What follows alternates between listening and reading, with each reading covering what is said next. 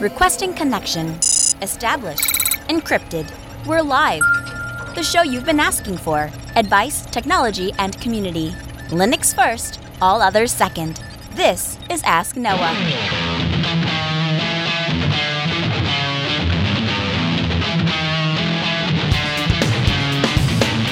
Live from Multispeed Technologies, the show that puts you, the listener, in the driver's seat because you are the content. The phone lines are open to be a part of the program. It's a free call, 1-855-450-NOAH. That's 1-855-450-6624. Hey, give me a call. We'll have a conversation about your tech questions or business tech questions. Linux advocate, above all else, small business owner, now host of the only radio show centered around you, the listener. Welcome to the Ask Noah Show. My name is Noah Chalai. So good evening to you all. Delighted to be here.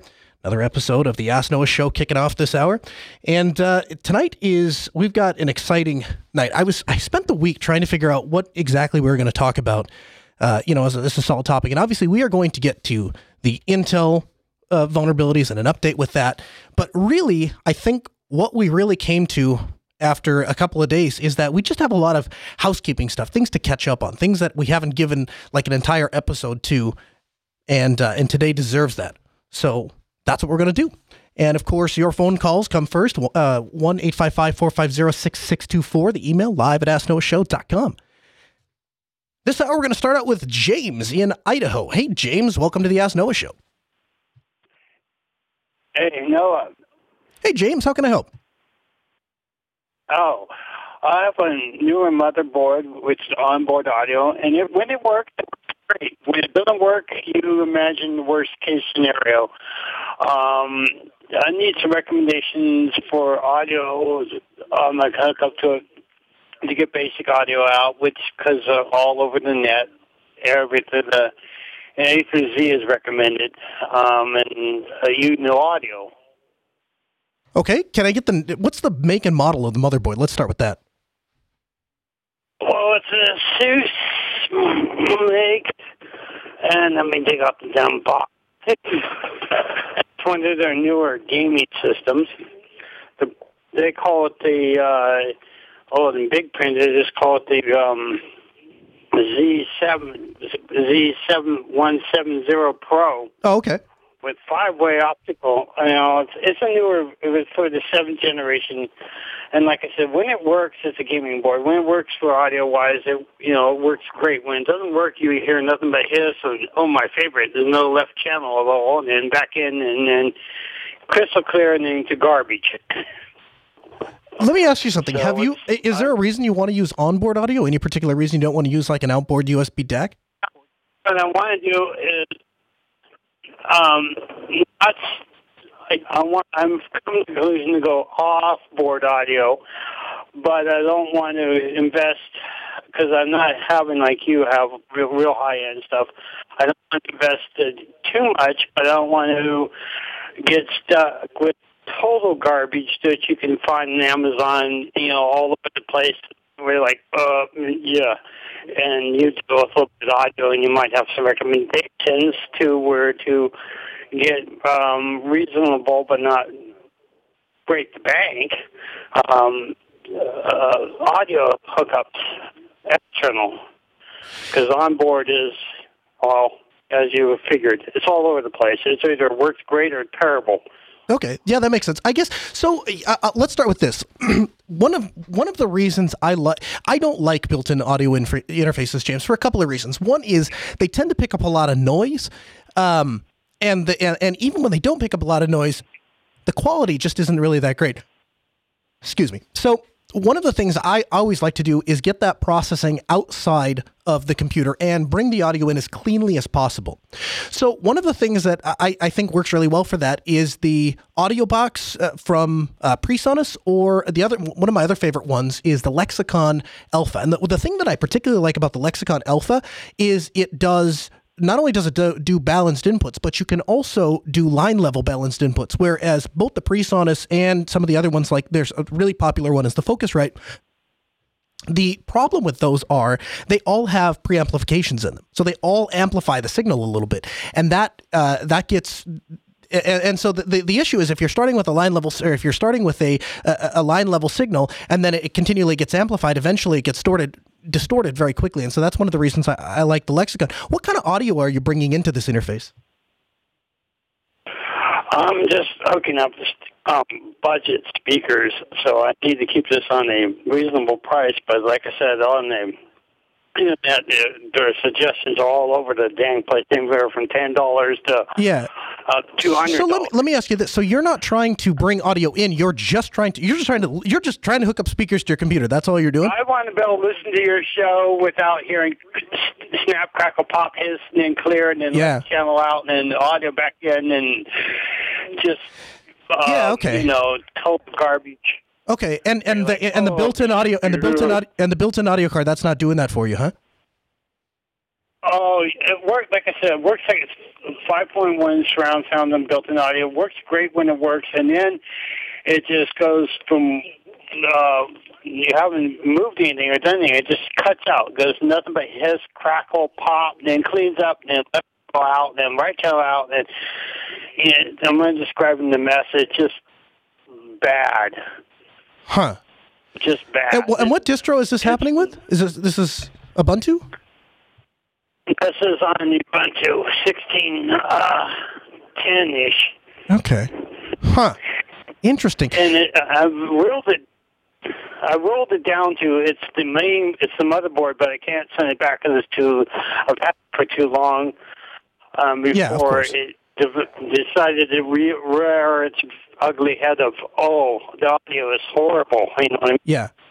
Yeah, so I guess here's what I would do, James. I give you a couple of ideas. The first thing to do is I'd try falling back to an LTS and see if that doesn't resolve the issue. There's oftentimes in those in-between distros, you just have weird problems that come up, and that's just a function of it being weird. The second thing that you might consider trying is looking to see that specific motherboard if you Google it and see if there's other people that are reporting the same problem. I'll be honest with you, James, and I've spent a lot of time installing Linux on a lot of different motherboards. I've never seen an internal audio card that crackles and pops or anything like that. Usually it's the USB ones, the outboard ones that have any of those kinds of issues, and I have a whole list of fixes for those things, including a problem that bit me right here on the show that I was actually just complaining about right before we got on the air. But any of those things can be done. But yeah, I guess that's my best suggestion to you, James, is try the LTS, see if that works. Also, the other thing you can do is if you could send an email to live@asknoahshow.com, give me the model number of that motherboard, and I'll look into it a little further for you and see if we've come across that before. And if I ever do come across a motherboard that snaps and crackles, I'll make sure to report back on it. Dale is calling. Hey, Dale. Welcome to the Ask Noah Show.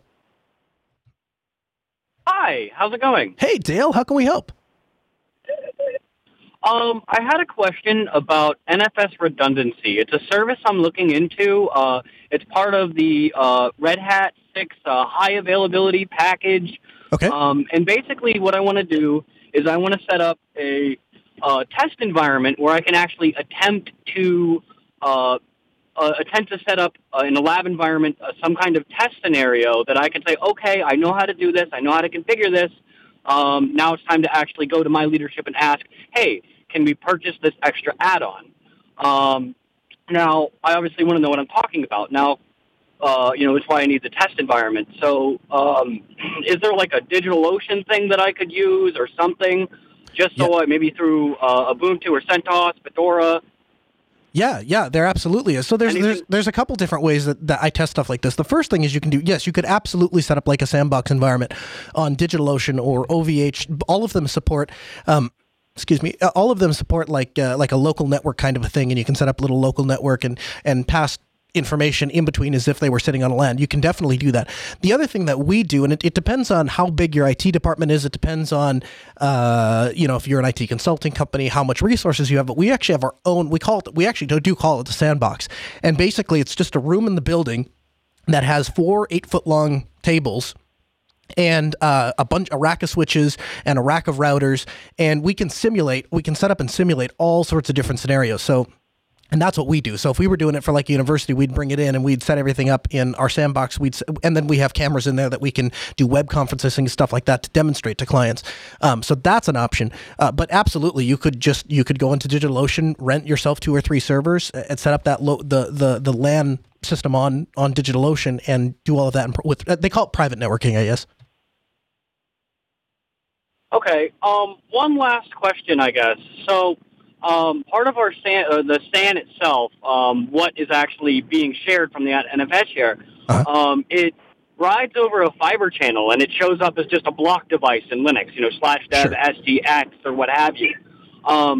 Now, from what I understand, that one block device would be connected to two separate hosts. What kind of catches me off is that sounds like plugging one flash drive into two machines. It doesn't make sense to me. Yes, but yes, sorry, I know exactly where you're going with this. That is true if it was actually one device, but it's not. The problem is when you start, and we actually dealt with this with the client just today, when you start getting into the 20, 30, 40, 50, 60, anything above that terabytes worth of storage, it becomes very difficult, if not impossible, to enclose all of that into one server. And then it is twice as complicated when you start running into these businesses that you can't take their file server down to upgrade the storage, and it has to stay up and running. And then you start dealing with, well, we want redundancy because we don't ever want it to go down. So now, where you started with maybe every 8 drives or 16 drives or 32 drives in a box, you really want, now we're talking about 16 or 32 or 64 because we want, twice as many to set up ZFS RAID and all that.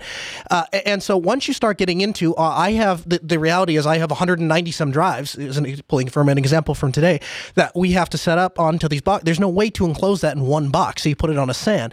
But the SAN itself is capable of saying to itself, okay, this computer says it wants to write to this block device. I'm going to go ahead and store it on this available storage drive, which is in this server and that server, and then it kind of coordinates it, so to speak, almost like directs the data, if you will. And so there's a couple of things when you're setting that up that you want to be really careful with. First of all, you don't want to put your SAN on the same subnet as the rest of your production network, oftentimes, because you're going to get broadcast packets, and you don't want every printer and Amazon Alexa that powers up to be monkeying around with that. So we always separate that off. SAN network is usually a 10 gig network that is specifically dedicated for that storage network, and it's VLANed off, or a lot of times it's a completely separate physical network.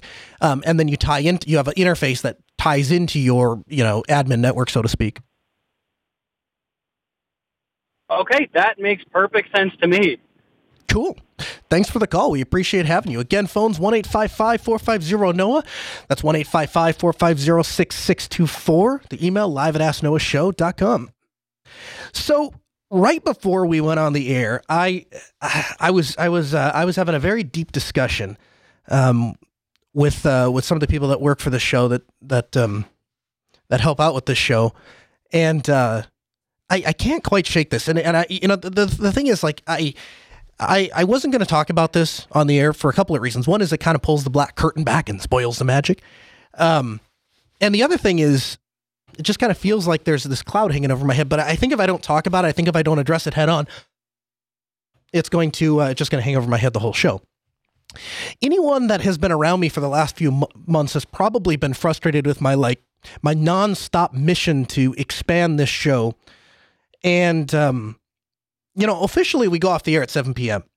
And that's what 7 p.m. Central. And that's what time KEQQ Radio, our radio station, takes us off the air, goes on to whatever next program is. But the stream is somewhat flexible. There is no hard time that at least that I've been told anyway, that I have to kill the stream and return it to reruns at JB. And so last week we got off the air. And which, by the way, I was told the Mumble Room is live. So if you guys want to get on the air for Mumble, just ping me in IRC, and it's Pound Jupiter Broadcasting, IRC.geekshed.net. Ping me in there, and I'd be happy to have a conversation with you guys in the Mumble Room. And people in the studio, you're gonna have to turn them on when they come here. So when I call on them, but so I was having this conversation, and we started to talk about the show and what improvements we can make to the show. And last week when I got off the air, I went back in the Mumble Room just to say thank you to the people that contributed to the conversation. We actually had somebody answer a question, which was really great. And that chat and that feedback went on for 2 full hours after the show. And it was so interesting to me. It was such straightforward, honest feedback that I left the JB Live stream up after the show, just because it was, it was an interesting conversation. We actually saved that. And if there is interest in listening to that as kind of like a a close look at the Ask Noah show or something like that, if that's something that anyone's interested in, then, ping me, reach out to me, let me know. And Chris and I had talked about maybe releasing that as a special edition episode or something like that, because I think it's really interesting. I got a very heavy dose of feedback about the show. And for those of you that went on asknoahshow.com/better, God bless you people, because I mean, seriously, I expected when we set up a completely anonymous source to get some feedback, I expected to receive some of the most vile, disgusting comments I'd ever read. And instead, what I was pleasantly surprised to see was some of the most useful, carefully constructed criticism I've ever gotten. And in fact, I'm so appreciative of it, and it's worked out so well. We're just going to leave the site up. So asknoahshow.com/better. It's going to be a thing from now on. If you have a suggestion for the show, if you have an idea how to make it better, you can submit it completely anonymously. We don't even ask for your name. Some of you were kind enough to in your message, say, here's my name and here's my email if you want to follow up. And I will be following up with every single one of you that did that. But we certainly don't ask for it because I don't care who you are. I just want honest feedback. And sometimes it's easier to be honest when you don't have to tie your name to it. But here's what I took away from all of the conversations that I've been having over the last week. And it's been pretty much nonstop. From the feedback that you guys sent in, everyone wants more of the show in some form. And it splinters from there. Some people say they want to do more than the 1 hour itself. Some people say, well, maybe you should do a blog surrounding the show. I've had people say, be more active on Reddit and Telegram, spend more time in the IRC. There are some people that say I should be spending more time making the mobile experience all that it can be because of the platform that we're using and the hosting capabilities. And that's how most people listen to the show. And so I spent all week and most of today, except for some of the things I had to do at work, looking at some of the ways that we can expand this show. And in one of life's little ironies, as I was working through this yesterday and today, the guide that I was using to set up this server for one of the things I wanted to do for this show was written by a quote unquote, and here's my air fingers quotes, was written by a Linux guy. And I later found out the reason the stupid guide wasn't working was because his Linux machine wasn't a Linux machine. It's a Mac. And he was running a VM. And there were some slight differences from the way that you have to set it up on the VM as you just tweak it a little bit. It wasn't hard. It wasn't challenging. It just, if you don't know, then, and he had no way of knowing that it wouldn't work on Linux because he doesn't actually use it. Then the guide was off just a little bit. And it took me 2 days to figure out what the problem was. And we did eventually get it working. And I'm going to tell you how you can take advantage of some of this stuff towards the end of the show. But this brings me to a fundamental point that seems to keep coming back and back and back in different ways to me. And it's, pay very, very, very close attention to the personal habits of the people that you take tech advice from. If they are sitting on a Mac, if they are sitting on a Windows desktop, just know that they could not figure out how to get their own work done on Linux. And so it is literally the blind leading the blind for them to show you how to get something that you want to get done on Linux. Just know that. And it's the same the other way around. Ain't no one calling this show asking for advice on the latest iPhone. I can tell you that right now. I wouldn't be able to answer most questions on iPhones because I don't use one regularly. The difference between me and somebody else is that I'm not going to lie to you about it. I don't come on the show and pretend to be an iPhone user. I've carried an iPhone once in my pocket as a form of a bet to do something for an episode on the show. In fact, to that point, one of the things that I was going to do to enhance the show was I'm working on trying to make the mobile playback more featureful. And during that, there was a feature that we were looking at, some functionality that we were looking at. And as far as I can tell, it only works on iOS. And I don't know for sure because I don't have an iPhone to test it on. I can't do like an A/B thing. But what I do know for sure is I'm not bending over backwards to provide a service that you can only get on a device that I wouldn't personally buy myself. I'm going to give you advice that's consistent with what I would do. And so I guess the other side of that is I have a strong belief that if I tell you to do something on this program, you should be able to do it on Linux. And I'm going to make sure that everybody that wants to can listen to this program on Linux right out of the box without having to check anything, install anything, violate any of their principles. And I had people that said, can we get an OGG feed of the show? Went to the powers that be, said, is this a possibility? And was told, nope, the platform that we run on does not support having doesn't support OGG. We can't do that. And so I took my own money. I rented my own server. I set the thing up to generate this feed. I gave it out to the people that asked. and I hand encode those files and put them on there every single week. So if you're one of the few people that are downloading the OGG thing, that's I'm doing that for you because I know that's important to you, and I want you to be able to listen to the show without violating your principles. Now, we don't advertise that because I don't have the skills or the time to build a metric system, and so I'd prefer that you download the show from the Ask Noah Show dashboard. But the point is, I'll bend over backwards to help those that want to use Linux. I will bend over backwards if your worldview is to support free and open source standards. And if there's something I can do, even if it's a lot of work for me, I'm willing to do that. And at the moment, I don't make any money off of doing this show. And I'm not whining about that. I'm not complaining. I do it because I want to do it. I do it because I want to help people. I do it because I like Linux. But if tomorrow somebody came to me and said, no, we'll pay you $100,000 a year to do a once a month, 1 hour radio show, but the only stipulation is you got to come over to our studios. You got to do it on a Windows or a Mac-based thing that we have set up for you. We're going to give you a MacBook, and you have to use that. I'd turn that gig down so fast it would make head rolls. Because, and I said this on day one of this program, it is baked. I believe it so strongly, it's baked into the opening of every single episode we've ever done. I am not a broadcaster. I am not a business owner. I am not a system administrator. I am a Linux community member.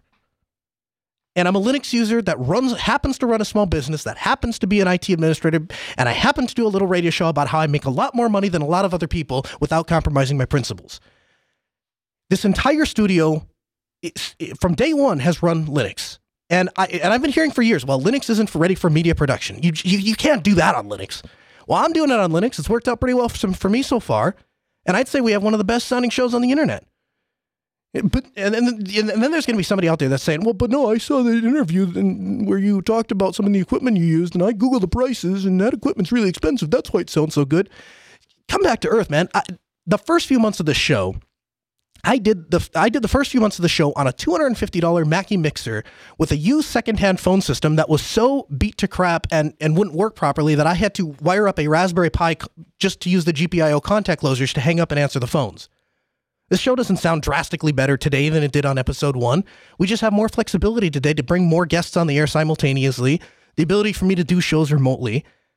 I can do a perfectly high-quality show completely software-based on Linux if I wanted to. It just doesn't have the flexibility that some of this more expensive equipment does. That's why I use it. It has nothing to do with, well, if you use Windows, no. And you know another thing too, just because I'm this far into this anyway. This whole Linux as a tool, not a religion, is such a cop out. It's the biggest joke in the Linux world, and that logic does not apply like anywhere else in life, except we apply it to our computers for some reason. Nobody goes into a restaurant and says, "Well, I hate the food here, but it's a tool. I just need nutrients, so I'll eat there, even because personal preference that doesn't come into play here." And and like if you take your house for example, if tomorrow somebody made houses and the electrical panels were all locked shut, the air conditioning and heating controls, they were all locked up, and only the builder could modify those things, and every piece of furniture that you wanted to put into your house had to be like approved by the home builder for permission before you were able to purchase it, and you weren't allowed to change the layout or the interior of the home, nobody would buy that house. And yet people buy iPhones where the only apps that are in the App Store are authorized by Apple, and people still buy MacBooks where you can't easily swap out the operating system or change, various components within the operating system. You're just locked in. But if you point that out, if you say, hey, you know what? All computers have issues. So instead of paying $5,000 for that new iMac Pro, or eggshell walking around Windows 10 so it doesn't crash or reboot on you, why don't you hire a Linux consulting company for a fraction of that cost? And we will show you how you can have production-ready Linux systems that are fully supported by us. And if you ever run into a problem, no worries, boss. We got you covered because, hey, this is what we do for a living. Everyone here uses Linux as a function of their employment contract. They have to be running some form of Linux. If you say any of that, well, know it, you're treating Linux as a religion. You know what? I give up. You're right. Linux is a religion, and I'm the freaking Pope. 1-855-450-NOAH, 855-450-6624. The email live at AskNoahShow.com. Let's get this thing back on the road. Jeez, I drug this show off the rails so fast. Let's go to the Mumble Room. Hey, guys, welcome to the Ask Noah Show. Oh, hey there. How's it going? Hey, I heard, let's see here. What was it? Was it Hello. Dar? Were you the first one to ping me? Yeah. Hey, what's up? So I think when you were, I think very interesting when you were talking about philosophy and picking the advice from, but also when making your decisions. And often disappointments with Linux comes with exactly not picking based on philosophical reasons as well. Sure. So when I pick my distro, I look at a distro that aims towards the same goals in the future. And even if it's not quite there, I know that they're not going to disappoint me because that's the direction. Right. And oftentimes people just get what's fancy right now, but not what's going going towards what they want, and then they get disappointed that it didn't quite work. Sure. And just right now in IRC, we were having a conversation that essentially it boils down to talking about how to use the finance system or a software to handle your finances, essentially, right? And QuickBooks was the example. And I said, look, there's other alternatives. And the person then goes to say that I could just pay for the software that just works instead of but it doesn't. Paying for the changes. Here's the thing, though, man. Again, this is a cop-out. This is a fallacy that does not exist. Because here's the thing. Here's the thing. QuickBooks does not just work. Everyone says that. What they mean by that is QuickBooks works, and the things that don't work at QuickBooks, I know how to mitigate. So that at the end of the day, it just works. So the reality is, System 76, even though they don't advertise it, has had one of the best finance softwares out there, and they have had it for years. And we switched from QuickBooks to I don't want to talk about it because I don't think they officially support it anymore, or like they're actively selling it. But if that ever changes, System 76, please reach out to me and I'll be the biggest advocate for it ever. But we switched to it, and I should get my accountant in here, who, by the way, doesn't run Linux, doesn't care about Linux, couldn't care less about Linux. She just runs an accounting firm. Like, she doesn't care. And she has told me numerous times how much easier it is to run Beansbooks than it was in QuickBooks, how much faster it is to get the reports, how much easier it is to get data in and out of it. Everything is, by, to quote the guy in the chat room, an order of magnitude easier. And do you know why nobody knows about it? Do you know why nobody uses it? Because nobody even wants to have the conversation. Everyone wants to say, well, QuickBooks is the thing. Did you know that the government literally makes tools for auditors to come in when they audit your business to go through QuickBooks? Like, they can just upload your QuickBooks file, and they have like special tools that can grep through that. So now you pay for QuickBooks twice through your taxpayer money, and when you buy it. And you're also helping the government find ways that you can pay them more money. You're making their job easy. Like, it drives me so nuts. And I'll be the first to admit, my feathers are a little ruffled about this because I blew a day and a half trying to solve something from some poser who doesn't use Linux and then wants to come here and tell me how to do my job. It's super frustrating. But the thing is, part of it is none of us are vocal about it. None of us call people out and say, that guy should not be talking about that thing because he's not actually using that thing. He's not eating his dog food. We don't really want to hear what that guy has to say. There's very little,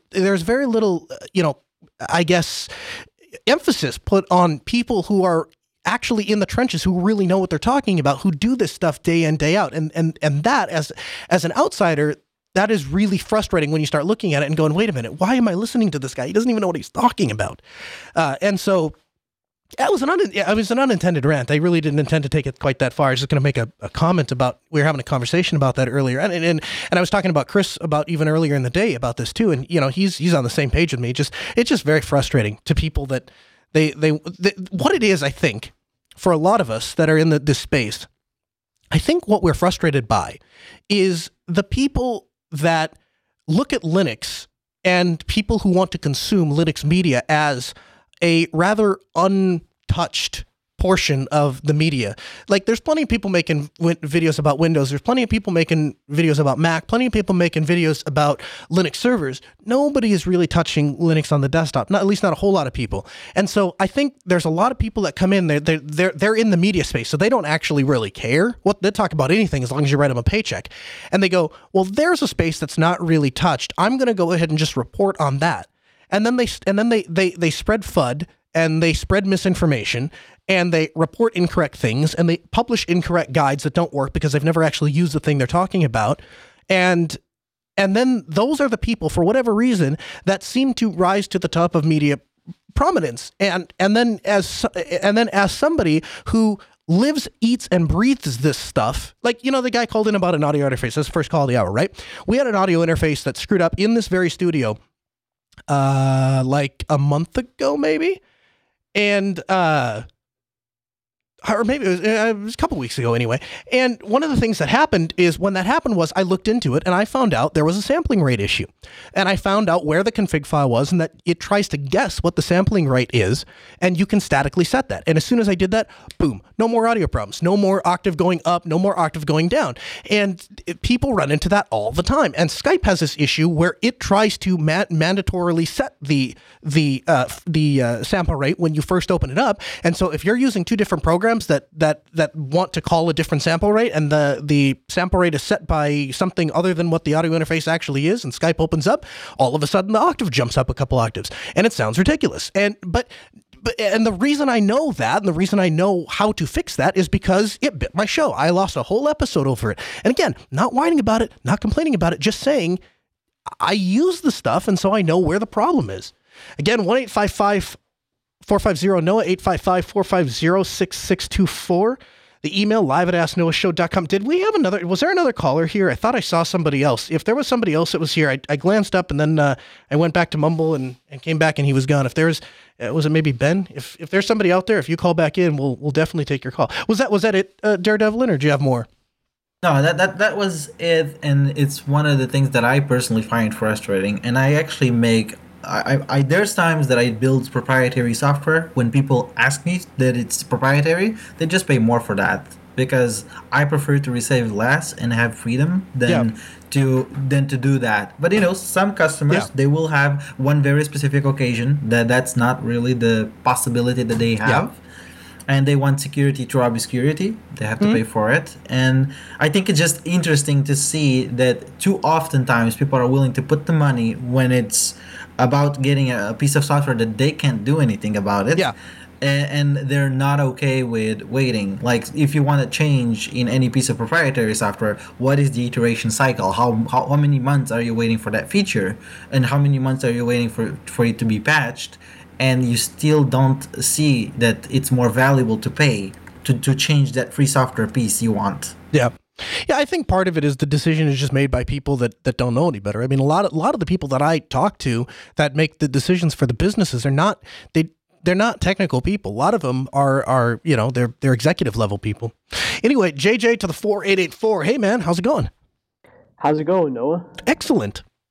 So my question for tonight is with regards to Mocha and your experience with it, and is it a viable alternative to having to rewire your house in order to and having that high expense for the time being? I'm looking at it for like a smart TV or something, nothing like another computer or anything like that. Okay, help me with this. I know very, very little about Mocha. Tell me a little bit about what it is. So basically what it is, Mocha is sending, instead of having Ethernet, you're using the coax to send internet over, internet over coax. Yeah, I mean, again, I don't know a ton about it. I've heard other people talking about it. I've never played with it myself. However, you have to think about this. The other end, if you look at how most of us get internet through our houses through cable modems. And so what they're doing is they're taking a CMTS, encoding internet, sending it across a piece of coax, and then essentially demodulating it with a cable modem on the other side. So I would imagine this is no different, right? Not sure. As far as I'm aware from what I've researched, it appears to be, I think you have to get like a filter and then two other devices where you have to, like you said, plug in the coax from the end and then plug it into a actual converter from the coax to Ethernet, and I want to see it as an option instead of having to like rewire everything. Sure. I was just doing some research here right on the air because that's of course the hallmark of a good radio host. So yeah, it's basically Mocha is apparently just a standard for Ethernet over coax, which is actually different than the Mocha project I've heard of, because the Mocha project I heard of software thing on GitHub. But yeah, is there? Here's the thing. I don't have a problem with it if that's something you think would be beneficial, but I have to ask, like, RG6 is expensive compared to Cat5 or Cat6. Why in the world would you want to send it over coax rather than pulling some Cat5 or Cat6? I would say since we already have coax in our house, due to saying we don't use it for cable television, so I'm just thinking, and plus, it is just an option that I'm looking at. I'm still open to other ideas. Yeah, I'll give you a couple of ideas. So first of all, one thing is coax, unless it was put in at the time that the house was built, is usually not stapled inside of the walls. They usually fish it, and so numerous times I've gone to a coax in a house and tugged on it a little bit. You can tell it's not stapled to the wall, and you can just electrical tape the bejesus out of the thing, onto a Cat 5 cable, and then you can just go down in the basement and pull on the coax, and you can pull where coax once was, Cat 5 will then be. The other thing you can do if you don't have that option, let's say it is stapled into the wall, if you got an open basement, you can go where you can cut a little section out of the wall and drill down into the basement and feed coax up. If your basement is finished, you can go the other way. You can snake up into the wall, into the attic, and then what you can do is either you can have like a switch up there that sometimes gets kind of hot, so it's not always preferred. But the other thing you can do is then once you're at the attic, you can go find a single wall that goes all the way down to the basement in like a laundry room and an electrical room, and you can just unzip the just a small little that's a good idea. Maybe 4-inch piece of the my eyes out for everything. Yeah, you can unzip like maybe a 4-inch piece of the sheetrock from the top to the bottom, or you don't even necessarily need to do that. You could actually just cut out like maybe a 4-inch by 4-inch square, and then that gives you enough room to feel the wire, pull it down, go to the bottom of the wall, cut out another 4-inch square, and then just tape around that and patch it back up. But yeah, I mean, it all depends on what you want to do. The other side to this is, do you know how many homes we don't worry about doing wired Ethernet in anymore? I mean, a lot of the stuff we just do wireless. I mean, if you have AC, for most home use, it's fine. I probably wouldn't do that inside of an office building. I certainly wouldn't do that inside of like a corporate network, anything like that. I still don't really trust wireless. And every time somebody comes out and says, yep, see, we've gone a whole couple years without some big Wi-Fi bug. Then a big Wi-Fi bug comes out, and then we realize it wasn't secure. So there's some ideas for you. Again, phone lines 1-855-450-6624. The email live at asknoahshow.com. And we are in the Mumble Room, apparently, live. Or it's, what is it, mumble.jupiterbroadcasting.org? mumble.jupitercolony.com, one of those two. Yeah, okay. So anyway, anyway, that's my rant on people in the Linux community. Pay attention to the tech broadcasters that you listen to. Pay attention to their personal habits. Pay attention to the hardware they're using on a daily basis, because that will give you a pretty good indication on what kind of authority they are on Linux. ZDNet headline: Intel says stop firmware patching until further notice. Intel is recommending that people stop pushing its current firmware updates designed to address the Meltdown and Spectre vulnerabilities, and hold tight for further information until later this week. We recommend that OEMs, cloud service providers, system manufacturers, software vendors, and end users stop deployment on current versions, as they may introduce higher than expected reboots and other unpredictable system behavior. Intel Data Center Group General Manager Naveen Shenoy said in a security note. Shenoy said Intel has released updated firmware with its partners for testing at the weekend, and asked them to test harder. We ask that the industry partners focus on testing early versions of the updated solution so that we can accelerate its release, Shenoy wrote. When Intel admitted that the crashes were also hitting Kaby Lake and Skylake processors, its advice was to keep deploying the patches. And then we got another article, too, that talks about Red Hat. We're going to get to that in just a second, because Red Hat has started to catch some of the brunt of some of this. But I think where we are at is, so let's hit a couple of things right off the bat. All of you people that said when we first announced this, well, it's not such a big deal. Clearly, it's a big deal, and continues to be a big deal, and is getting bigger, because now we find out that we can't even really actually patch this stuff yet, and we're still working, trying to figure out how to do that. Additionally, Linus had some choice words to say. We're going to get to that too in a second. Again, from datacenterknowledge.com, headline: Red Hat, we didn't pull the CPU microcode update to pass the bug. The open source software vendor says it pulled the update meant to address some of the recent discovered CPU design flaws because it was faulty, not because it wanted to shift responsibility to hardware vendors. Red Hat got in a bit of a PR snafu this week when it pulled from its distribution a CPU microcode update meant to address the Spectre vulnerability variant 2. The Register, the news tech site that broke the story about Meltdown and Spectre vulnerabilities in processors earlier in the month characterized the move as Red Hat washing its hands of the responsibility to provide customers with firmware patches to address the vulnerability by instructing them to get firmware updates from the hardware vendors instead. Now, let me stop right there before I continue on with the article. Let's think about this for a second. Red Hat's entire business model, from top to bottom, is providing support for enterprises that use Linux. So why would Red Hat intentionally try to pass the buck off on the one thing that they need to make money? If it wasn't for the ability for them to pass off take patches from things like Intel and make sure that people are paying them for Red Hat Enterprise Supported Edition and getting those patches in, where is Red Hat's business model? How would they make any money? If everyone could get the patches right from Intel, and that's a thing that just continued to happen. If that was a theme that just continued, that everyone could just get the information, get the patches, get the code somewhere else, well then where is the necessity for Red Hat? How would they be able to justify charging the amount of money that they charge for a supported distribution? So logically, it doesn't even make any sense. The article continues to go on and says, it's true that Red Hat distributed microcode to address variant 2 of the Spectre vulnerability to its customers and then removed it after Intel announced that some customers were experiencing unwanted system reboots after applying the firmware update that included Spectre mitigations. But Red Hat isn't actually involved in writing the firmware updates. It passes the microcode created by chip makers to its users as a customer convenience. Translation, Red Hat didn't write an update, put the code in, and then have people update it, and then pulled it back and said, nah, boo-boo, go figure it out from Intel. Intel wrote this code, sloppily I might add, gave it to Red Hat. Red Hat sent it out to a bunch of their customers. It started destroying machines in one way, form, or another, and then they pulled it back out and said, listen, you know what? If you're interested in it, Intel is currently working on it, and they started it, and then they stopped it with the AMD thing, and then they started it back up, and now they've stopped it again. You know what? Just go to Intel, get it from them. You want to apply it? Go ahead and apply it. Seems like a highly logical move to me, and one that anyone that's paying for enterprise support would appreciate. So I don't really understand how it's a PR kerfluffle for Red Hat. It seems kind of ridiculous to me.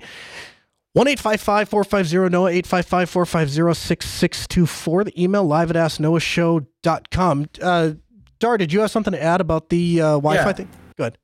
So essentially what most people are forgetting is that when it comes down to these Intel patches, Red Hat and the other companies are the ones that have the customer base and have the direct reporting of their customers of the problems. Intel can actually only develop solutions as they grow towards the actual fix. So when you're developing something and you test it in your lab, it works. They release it. Intel is confident that it works. Only then the specific scenarios that Red Hat experiences actually can fix or tell Intel, hey, here's a more comprehensive report of what you've done, and it doesn't quite work yet. You need to fix it. Okay. Otherwise, how would Intel know? Intel doesn't talk with customers. You buy the hardware and you go home, and if it doesn't work, you buy AMD next time. Well, and here's the other thing too. To a large degree, a lot of customers don't want to talk to Intel unless they directly or have to. So, in some ways, Red Hat passing them off is to move people and say, here is the appropriate place to get this information. Here's the appropriate place to get these patches. You're probably not usually familiar with this. I don't know. It seems very frustrating. We'll have a link in the show notes to you from Linus, from the mailing list, the Linux kernel mailing list. And what's frustrating about that is when Linus goes on the record to try to point some things out and just call people out, then he is chastised for it. And he's kind of this bombastic figure that everyone kind of likes to hate for some reason. And it's kind of frustrating. But we at the Ask Noah Show, we're going to continue to follow this. We're going to continue to follow Spectre, continue to follow Meltdown. Obviously, we are going to release a short video with an explanation for more on an executive level. The problem is the stuff keeps changing. Every time we get partway through making a video, and all of a sudden some of that stuff is irrelevant. So right now, there is no go-to answer. We don't even really have an answer. We know there's a problem, but I can't really tell you, go ahead and update, because depending on the hour and the time of the week, there may be an update available, there may not be. and we don't even know for sure what the future of all of this is going to be. And I still want to find out an answer. And I know it's difficult and nobody really knows this, but I would really like to know, when are we going to have an answer on when this problem isn't just going to be mitigated? When is it going to actually be fixed? What generation of Intel processor is going to come out and is going to have this completely fixed? Like, this isn't even going to be a problem anymore. And I don't have an answer to that. And the best answer I have gotten from somebody who works in the industry, the best they were able to tell me is it will be another 2 or 3 generations of Intel processors before this problem is actually fixed. Again, phone lines 1-855-450-NOAH, 855-450-6624. The email, live@asknoahshow.com. Did you guys know that we're doing a distro elimination challenge? That's right, guys. And this is a cool experience. And I just got to see the snippets of the website that we are putting together for the distro elimination challenge, and it is cool. I think this is going to be a really great resource for the Linux community, and you guys are helping build it by going to asknoahshow.com/elimination every single week to vote on your favorite Linux distro. Now, when I say your favorite Linux distro, it doesn't have to be the one that you would choose to use. It just has to be the one that you would use over the second one. So, for example, I am right now I have Ubuntu on my laptop, but I run Fedora at home. Now, if I could only pick one distribution, it would be Fedora. But if my choices were between Ubuntu and, let's say, who can I pick on? OpenSUSE. I would pick Ubuntu because I would rather use Ubuntu than OpenSUSE. And so, of those two, my vote would be for Ubuntu. But if I had my choice of Fedora or Ubuntu, it would very much be Fedora. If my choice was between Fedora and OpenSUSE, it would very much be Fedora. So once we have all of the winners from round 1 of the Linux Elimination Challenge, then round 2, we'll be taking all those winners and pitting them together. So you'll have a chance, assuming your favorite distro didn't get washed out, we'll have a chance to vote on all of them. Now, last week, we pitted Arch and Debian against each other. This week, I'm happy to announce the winner is Debian. Unsurprisingly, 50.2% of the votes went to Debian, whereas 49.8% of the votes went to Arch. So it won by a very, very slim margin, but it did win. And so, unfortunately, well, fortunately, depending on how you look at it, Debian continues on. Arch goes by the wayside. So this week, I don't have it open. That's terrible. I got to open up my Linux elimination program here. Okay, here we go. So this week we are voting on Gentoo and Elementary OS. Now, Gentoo is kind of the geek's geek of Linux. If you want to learn about Linux, you install a lot of people install Arch, a lot of people install Slackware, or people install Gentoo, because you really will learn the in and outs of Linux if you're using Gentoo. And of course, Elementary OS, good friends of the show. We've talked to Daniel many times. Basically what Elementary OS is one of the most polished Linux distros out there based on Ubuntu. The idea being, he has rounded corners. So when you go and open up Elementary OS, it's all of the little things that most people don't think of. Those guys think of it and they fix it. And so they built basically the Linux distro for the common folk, the people that just want to, for all of you people that were sitting back 15 minutes ago when I was on my little tirade, for all of you that were sitting back going, I just want something that works. I just want to install something and have something that works. Elementary OS guys, that's what those guys are doing. And if you want more choice, if you want more flexibility, if you think you have a better idea of how to get a perfect Linux experience, then check out Gentoo. I'm curious, Mumble guys, since you guys are still here and you guys seem to be rather active today, what's your thoughts on Gentoo versus Elementary OS? LOL at Gentoo. Okay. This is simple. Gentoo is your own system. You build it, you design it, it's perfect fit. It's going to what is the word? The man that makes your suits? Tailor. No, he's talking about your tailor. bespoke. He's going to a tailor. Oh, okay. It's going to a tailor, right?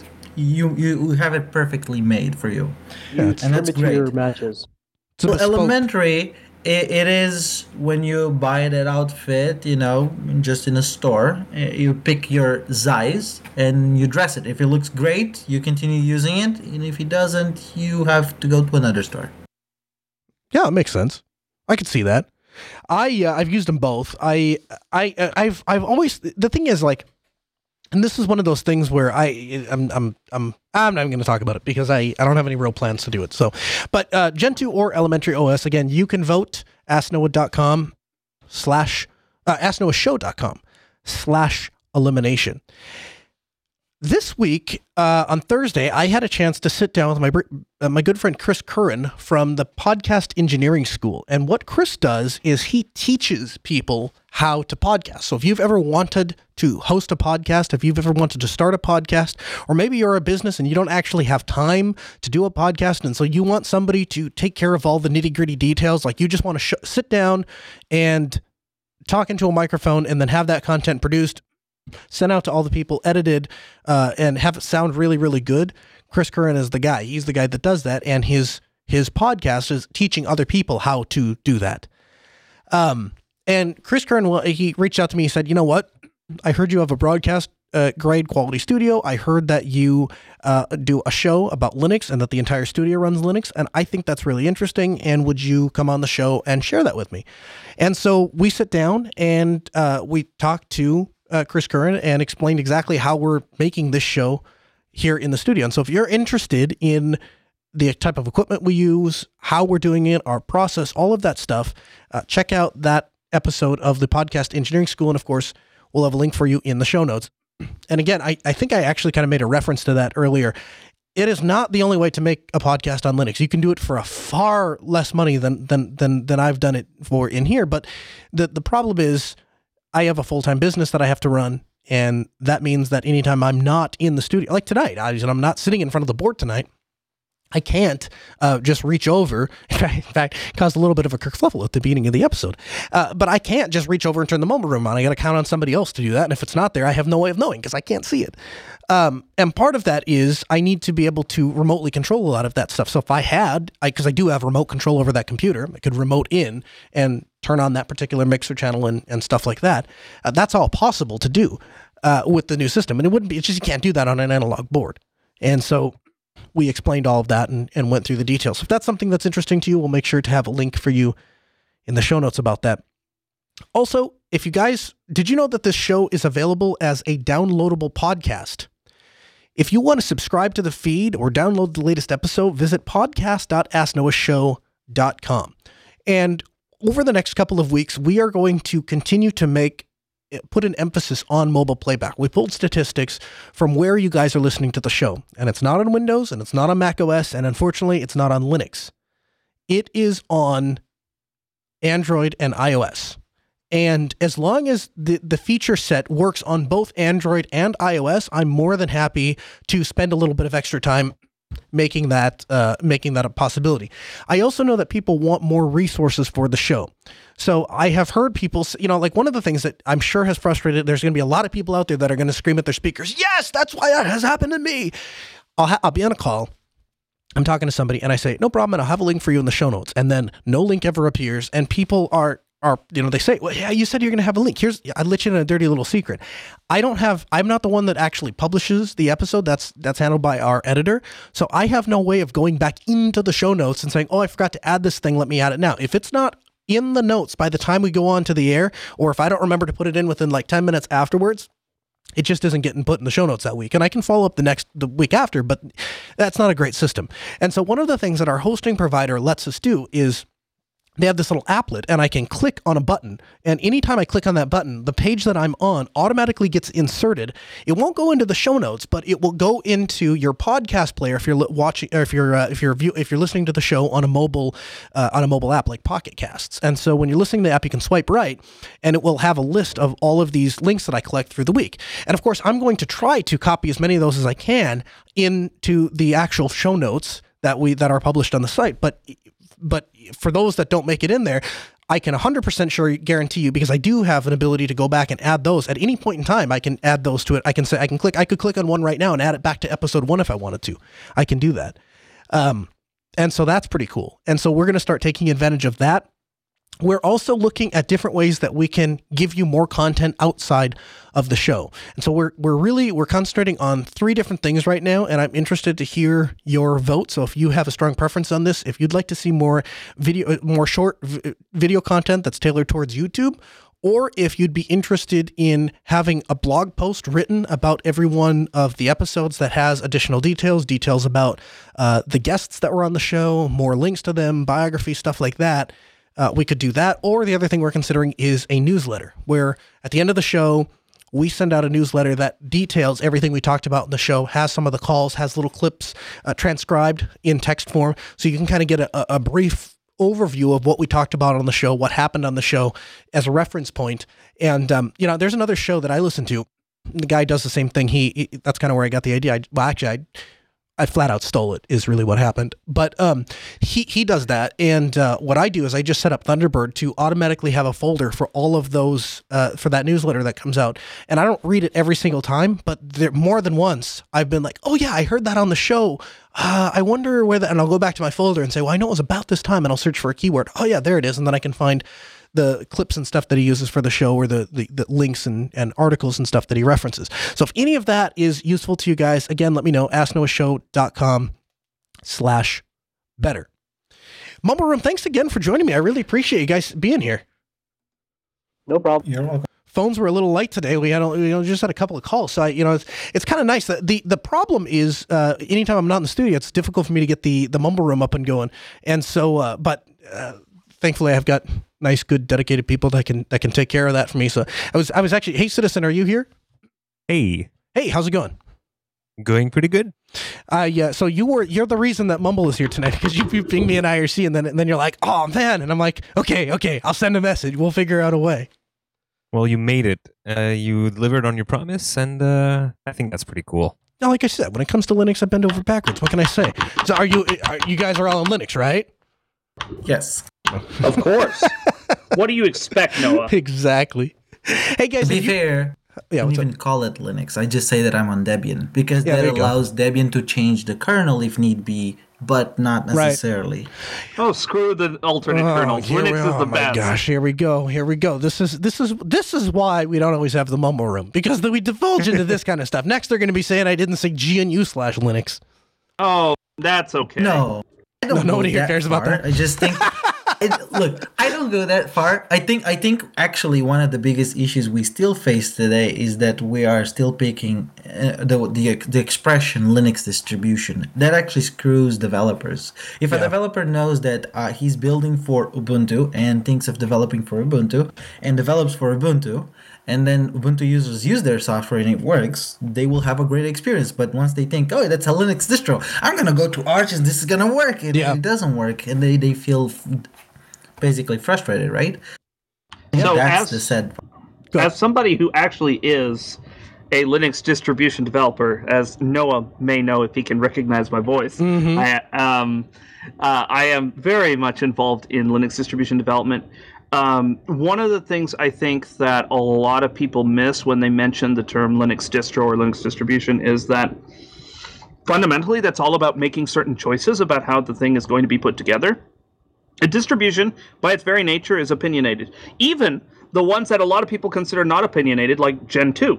It has a very strong opinion of how you assemble the system. Even when you set the use flags and things like that, that's an opinion on how you configure and build. Sure. So it just goes a little bit further with the binary distributions, such as Fedora, OpenSUSE, and Debian, and its other, you can keep going down that line. The thing is, when they make those choices and put together that system, they're effectively declaring a platform. And in some cases, this involves even binary incompatibilities. For example, Debian has a thing where they, in the early days when they didn't really know how they're supposed to do stuff yet, everybody was kind of learning it, they messed up the PCRE library. So now it has the wrong ABI signature from every other distribution. And they never bothered to fix it. So now we're stuck like this until somebody decides that, yes, this is a thing that we should actually fix. Yeah, absolutely. And I've said that for a long time. I've said, hey, you know what? Every single distribution is really its own operating system. We need to make that distinction. Hey guys, did you like I said, this is available as a downloadable podcast, podcast.asknoahshow.com. While you're on the Ask Noah dashboard, help us improve the show. Let us know if you have an idea of how to improve it. asknoahshow.com/better. The Ask Noah Show continues next Tuesday at 6 p.m. Central. A huge thanks to Ben, our producer, Sarah, our call screener, and Rakai, our video editor. Big thanks to Voxtelsis for providing our new phone system so I don't have to use a Raspberry Pi with contact closures. We'll hand you off to Harm Reduction coming up next on Logos Radio, KEQQ 88.3 LPFM, Grand Forks.